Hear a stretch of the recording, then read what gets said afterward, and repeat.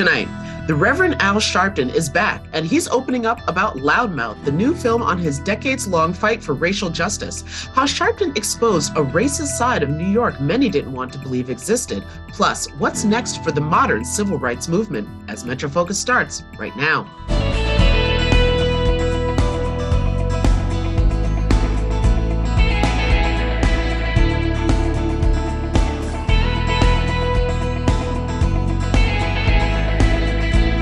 This is MetroFocus with Raphael P. Roman, Jack Ford, and Jenna Flanagan. MetroFocus is made possible by Sue and Edgar Wackenheim III, Sylvia A. and Simon B. Poita Programming Endowment to Fight Anti-Semitism, the Peter G. Peterson and Joan Gans Cooney Fund, Bernard and Denise Schwartz, Barbara Hope Zuckerberg, the Ambrose Monell Foundation, and by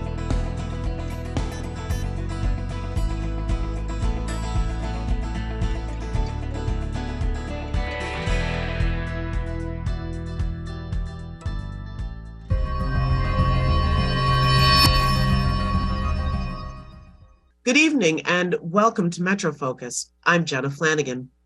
The Reverend Al Sharpton has spent most of his life advocating for justice for Black families.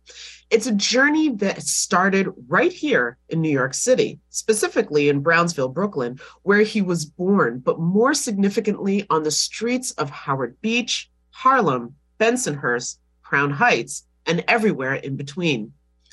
That's where, in the 80s and 90s, Sharpton was at the center of a new New York City civil rights movement born out of decades of racial strife.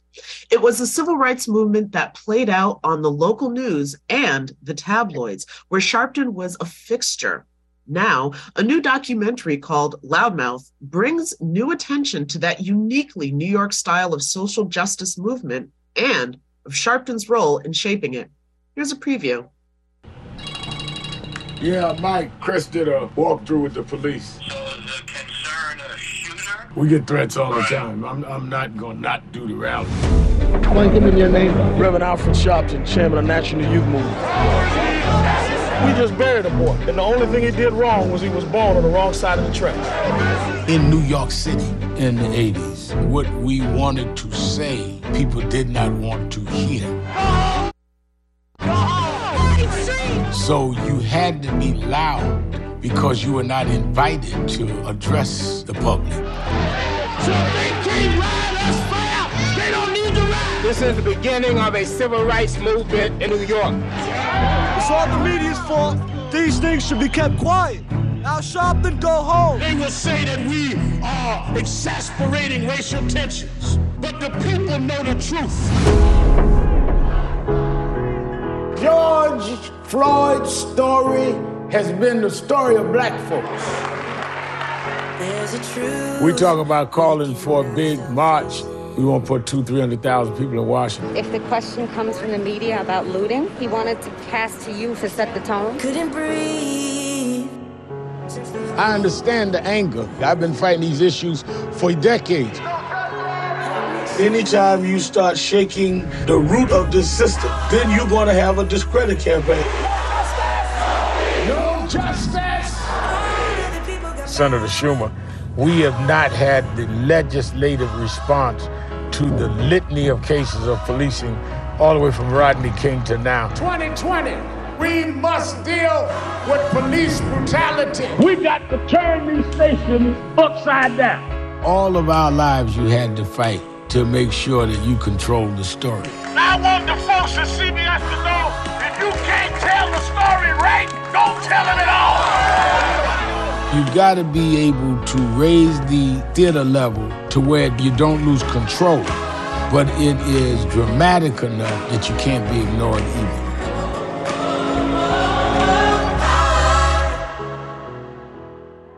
And joining me now to talk about the film and about his decades of civil rights activism in New York and beyond is the president and founder of the National Action Network, the Reverend Al Sharpton. Reverend Sharpton, thank you so much for joining us on MetroFocus.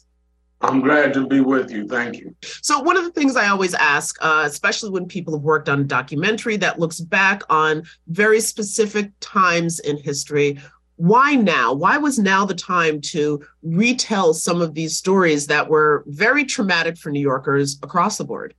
Well, Kadar Massenberg, who is from Brooklyn and was once president of Motown Records, he came to me and said he wanted to do a documentary. He went and got John Legend, the singer, and his company.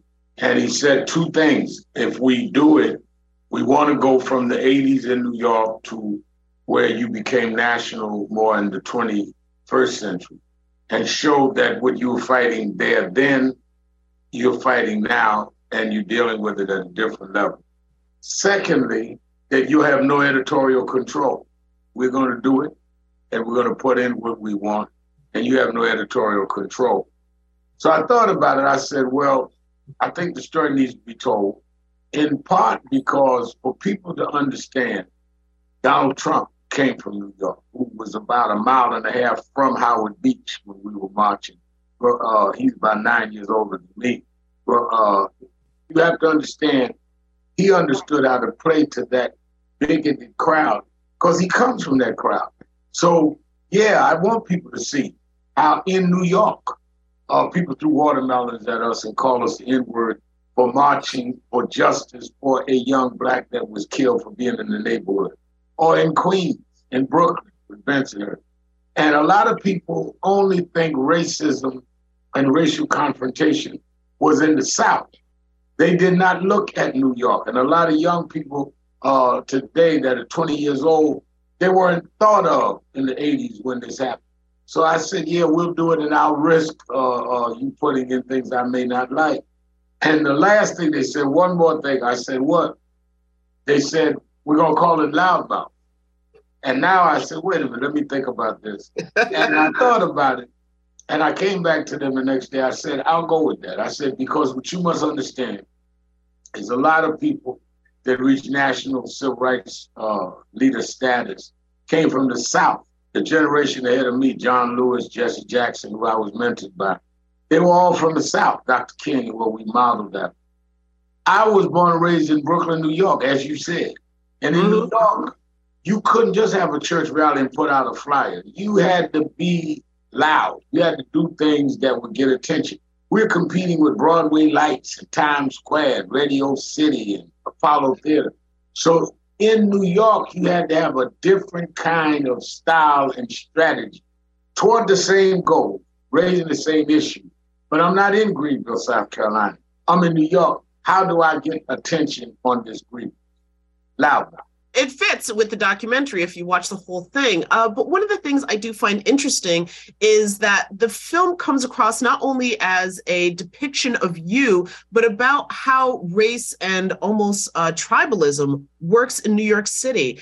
But that doesn't seem to be one of the things that's at the forefront of the way New Yorkers define their city. So for you, what do you see as the fission there between the reality that you experienced and a lot of African Americans, Black people living in New York experienced versus the story New Yorkers like to tell ourselves about the city? I think that you have it exactly right, that two different views. And I think that's why you need people like me and others that say that this is not the way it is and that we had to take the veil off of that.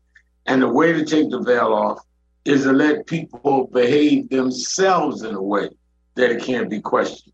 I remember when Howard Beach happened, 1986, and a young man called me and told me what happened, and he was close to the family, and I went and saw the family, and they told me that people was acting as though that they were in the neighborhood, they being the three young blacks, one who was killed for some nefarious reason, and not because of race was why he was killed. I said immediately, because I grew up in Operation Breadbasket, I know how to make it clear with race. We'll go out there and have a motorcade, and then we'll come back with a march. And when we did, the neighborhood came out calling us the N-word, telling the media the N-word. I remember there's a clip in the documentary where one guy said, "It's not about race," and the reporter says to him on camera, "Well, did the N-word get used?" "Oh yeah, we said the N-word, but that's not racist." Same thing in Bensonhurst. So I think that what I wanted to do was let them expose this tribalism, this you don't belong in my neighborhood and we'll kill you. I could have made 1,000 speeches. Nothing drove it home more than making them having to put on the news, this is what's going on in New York. And it also forced the criminal justice system to stop looking the other way and prosecute. Well, speaking of those prosecutions, and we do have a clip from the film that we want to share, it's you reacting to the convictions in the Howard Beach case in regards to the death of Michael Griffith. So first, let's toss to that clip. Those that oppress us had the nerve to try and advise us on how we ought to try to get free from them.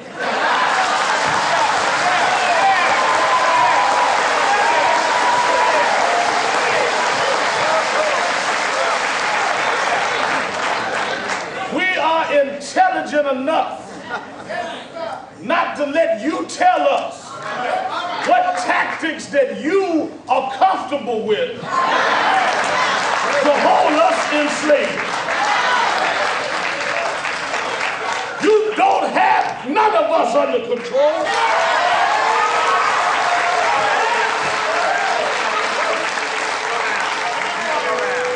And you will never have us under control again.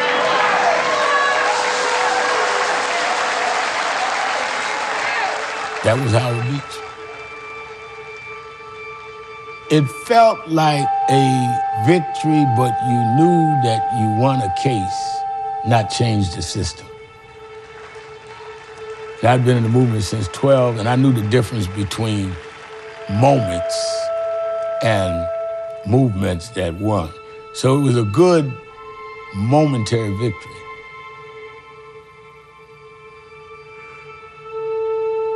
But I knew there was no structural change in the criminal justice system. First of all, can you just expand on why something that might have been a huge relief or something for the family and perhaps the larger community still wasn't there, wasn't, the change that you felt was needed? Because I did not enter any of these cases as a lawyer dealing with a case or as a journalist doing a story. I entered as a civil rights leader that wanted to see laws and policies change.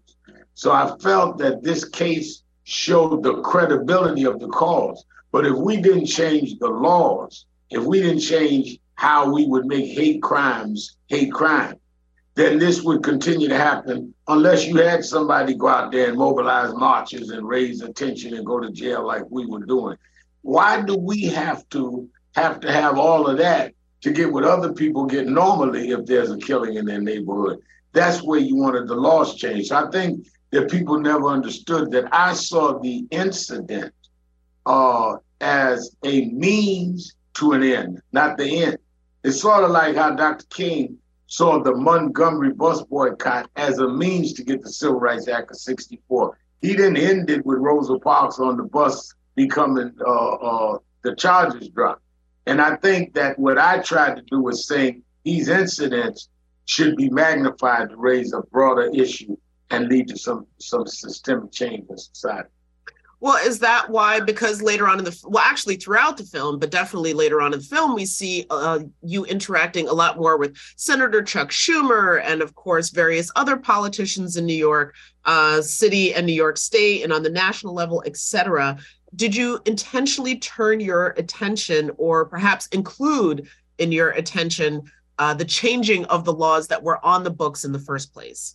Absolutely. And I think, again, coming out of that school of thought with Operation Breadbasket, that's what we were supposed to do.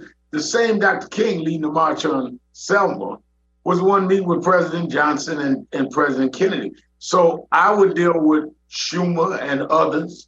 I was had a lot of access to Barack Obama, but I still led the marches on Trayvon Martin at the same time, and on Eric Garner in New York, and on Michael Brown and Ferguson, because that's the tradition I come out of. If you're not going to get permanent change, you're going to go from one incident to another. Movements are not episodal. There must be movements with goals at the end. So even with George Floyd, which toward the end of the documentary has the big march that we had on Washington with over 200,000 people during the pandemic. We were calling for the George Floyd Justice Bill and the John Lewis voting bill while we had access to Biden. So it's not that I just want to meet with big shots. I want to be able to make big change by talking to the big shots, which is why we never left the streets. I might have gone from track suits to tailored suits, but the mission is the same. I just grew older, so you dress different. Well, speaking of growing older and dressing differently, you also, I mean, the film also deals with a lot of the criticism that you got. And the biggest accusation that seemed to come your way was that you were just doing all of this for attention. You address it in the film, but I would, if you could address it here again, the accusation that you were just seeking attention. First of all, it's true. We wanted attention. And I knew that with the attention comes the heat. With the spotlight comes the heat, too. They would come after you. They would try and discredit you. But the other thing is that if I was just doing it for fame, well, by the 90s, 2000, I had become well-known. Now I have a television show that I host and a radio show that I host. So why am I still marching if it was only for fame? I'm already known. I've been hosting a television show for 11 years. In those 11 years, I've done everything from Trayvon to George Floyd. So when does that start to get tired and people say, wait a minute, it's got to be more than that because he's still doing it? Just like they said, well, they were doing it for money. Well, where's the money? When do I get the yacht? And when do I get all of these other things? How long are we going to run these narratives? But if you read history, they did the same thing to Martin Luther King. I say that in the documentary. Martin Luther King was indicted for income tax evasion in 57 in Alabama. So it's the same playbook. Discredit, try to make you a crook, try to give you ulterior motives. If you can survive that, you can help build a movement. So that's one of the things that, and myself, not only as a Black woman, but also as a journalist, I found really interesting about the documentary is that you talk quite plainly about the way the news ecosystem works, the way a lot of news media outlets work, specifically in a city like New York with so many tabloids and, you know, the eyes of the world, et cetera. So I guess I have a two-part question. One is that what was it about, it almost felt as if from the documentary that there was a collective narrative that almost all of the different media outlets, newspapers, tabloids, television stations, et cetera, agreed to sort of frame you in. First of all, do you think that that is a fair accusation? I think that it was a fair accusation. I don't think it was as conspiratorial. I'm not saying they met somewhere in a basement and decided we're going to depict them a certain way. I think that unlike the South, they were defending themselves. It was easy for liberal journalists in New York to talk about Southern bigots and the overalls and the bibs chewing tobacco. But now Sharpton is talking about us. We live in Queens. That's my cousin in Bensonhurst that comes to Thanksgiving dinner. So it was a collective denial that this could happen in New York. How dare you in any way pierce through that curtain that we've been able, that veil that we've been able to have of this great harmonious metropolis. So yeah, I became depicted in certain ways, but I was able to continue to go because growing up in the movement, I understood that's what they did to us. And that I understood it was going to happen to me. The only challenge I had was to survive. Like when I was stabbed leading a march in Bensonhurst, and the mayor told me some guys got on the train and beat up a white guy saying this is for Sharpton. I laid in the hospital bed and called for nonviolence, said I did not want to see that. But you will still have those who say, oh, they caused disruption. Where? I mean, the violence that they try to accuse us of, there always is some other people doing, but I guess I was doing it by remote control. But clearly, there was a need for people in their self-denial in the media to try to act like we were extreme rather than there was a problem in New York, because they were New Yorkers and didn't want to have to deal with the bigotry that they either tolerated or were involved in themselves, including the newsroom that were mostly white. And the higher up you went in the newsrooms, whether it was broadcast or print, the higher up you went, it was like the Rocky Mountains. The higher you went, the wider it was. Do you feel as though particularly the New York media has learned any of those lessons? Have they addressed any of those issues from your perspective? Because for a lot of particularly journalists of color, there's been a lot of discussion about the weight of sometimes impartiality in the face of something that doesn't feel impartial at all. I think that there's still a long way to go. I think some have learned, but it's not a question of this person learning, that person learning. It's the institutional entrenched kind of narrative that they're going to project. So I think that that struggle still continues. We still do not have the right amount of Black and brown journalists. We still don't have the right amount at the top of the decision making. And they are the ones that decide the stories. They decide the slants. I've read stories on myself where the headline said one thing and you read the story doesn't even say that. But some guy in charge of the headline gives a whole provocative, negative image. And you read it and say, but this story doesn't say that. We still have not gotten to where we have balance that represents the demographics of the city. You know, one of the things you mentioned that the film does cover the instance when you were stabbed. And I think sometimes, especially for leaders of movements, et cetera, they get blown up into caricatures and almost superhuman. And I'm wondering, how human of a moment did you have as you were sitting there bleeding from your chest waiting for an ambulance? Very human. I mean, you're looking at your own blood, tasting your own blood. You don't know if the guy punctured a vital organ. You don't know anything. And I think that, you know, the drama and all of that is one thing. When I'm there with young kids, neither one of them 10 years old, both my daughters, and you're sitting there saying, if this is going to be fatal, what's going to happen to my kids and all of that, it is at that moment you have to really face, do you really think this is worth it? And in that day that they were taking x-rays and had to do surgery to deal with some things in my chest, that I still have the surgical scar, that's when I knew that I really, really, really was committed to this, because I said, if I survive this, I'm going to keep marching. And I did 3 days later.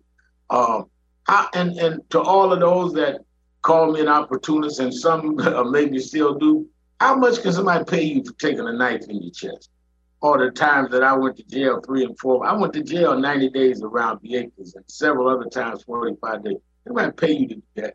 So at some point, you have to know yourself what you believe, because you've been tested. And the more you know yourself what you believe, what others want to put out there matters less and less. Well, given the fact that you are now in American lexicon, Reverend Al, but you also make it very clear that the work still needs to be done. So I wonder, who do you see perhaps as picking up the mantle and carrying forth the work that needs to be done? Is there anyone, I guess, on deck, for lack of a better description? There's a deck. We have, 126 chapters in there, and there are several chapter leaders, male and female, that I think has a lot of potential. And I've also met some that are not in National Action Network that have a lot of potential. But you will not know until you give them that opportunity. And I have said that I want to lead NAN into at least 2024 and making sure we get out past this next Trump attempt and all, and that I want to pass that on. I'll continue my media, radio, and TV, and I'll still be on the field. But I wanted to pass that on, like I was trained by Reverend Jones and Reverend Jackson and others. I think that people don't realize, I was talking to Reverend Jackson about that one day. Reverend Jackson and John Lewis, who like a generation ahead of me, about 15 years older than me, they were the first generation of civil rights leaders that had to learn how to get older. You know, Dr. King, Malcolm X, Medgar Evers, all of them were killed before their 40th birthday.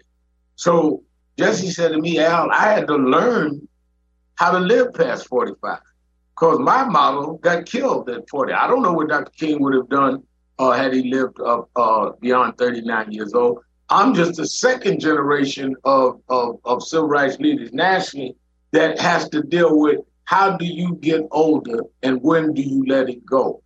And we're still learning. And I intend to be part of the right side of learning that. Since I was raised by the first generation that had the rest. Well, Reverend Al, we've got about a minute left, but my final question to you, the new answer to the question, where's Brooklyn at, is now leading the House, the Democratic caucus, I should say, in the House of Representatives. So what advice would you have for the good congressman who is about to step into the leadership role? I've known Hakeem 20 years or more. He's been a member of National Action Network. We talk all the time. Be authentic, be real. He's always been the guy that wanted to reach out and try to get a bipartisan and collective moves on things, but don't lose your grounding, because the ground you stand on is stronger than the heights you will rise to. We will always expect you to be Hakeem, and I have faith you always will. Of course, of course. Any final thoughts, though, on the takeaway you would want people to have from watching Loudmouth? I want them to know that Northern racism may have been more manicured, but it was just as vicious. And I want them to know that we must continue to fight, not Southern bias, but national bias, and institutionally change things so that our grandkids and their children will say, you know, not only was there a time in Selma and Montgomery this happened, there was a time in Brooklyn, New York this happened, and laws changed. And some of those that marched became mayor and became even the head of the Democratic caucus of the U.S. Congress. All right, well, we're going to leave it on that note, but Reverend Al, you are a legend in your own time, definitely a legend of New York, and the film is Loudmouth, a documentary. So please go get a chance to see it, and thank you so much for joining us on MetroFocus. Thank you, glad to be with you. Absolutely.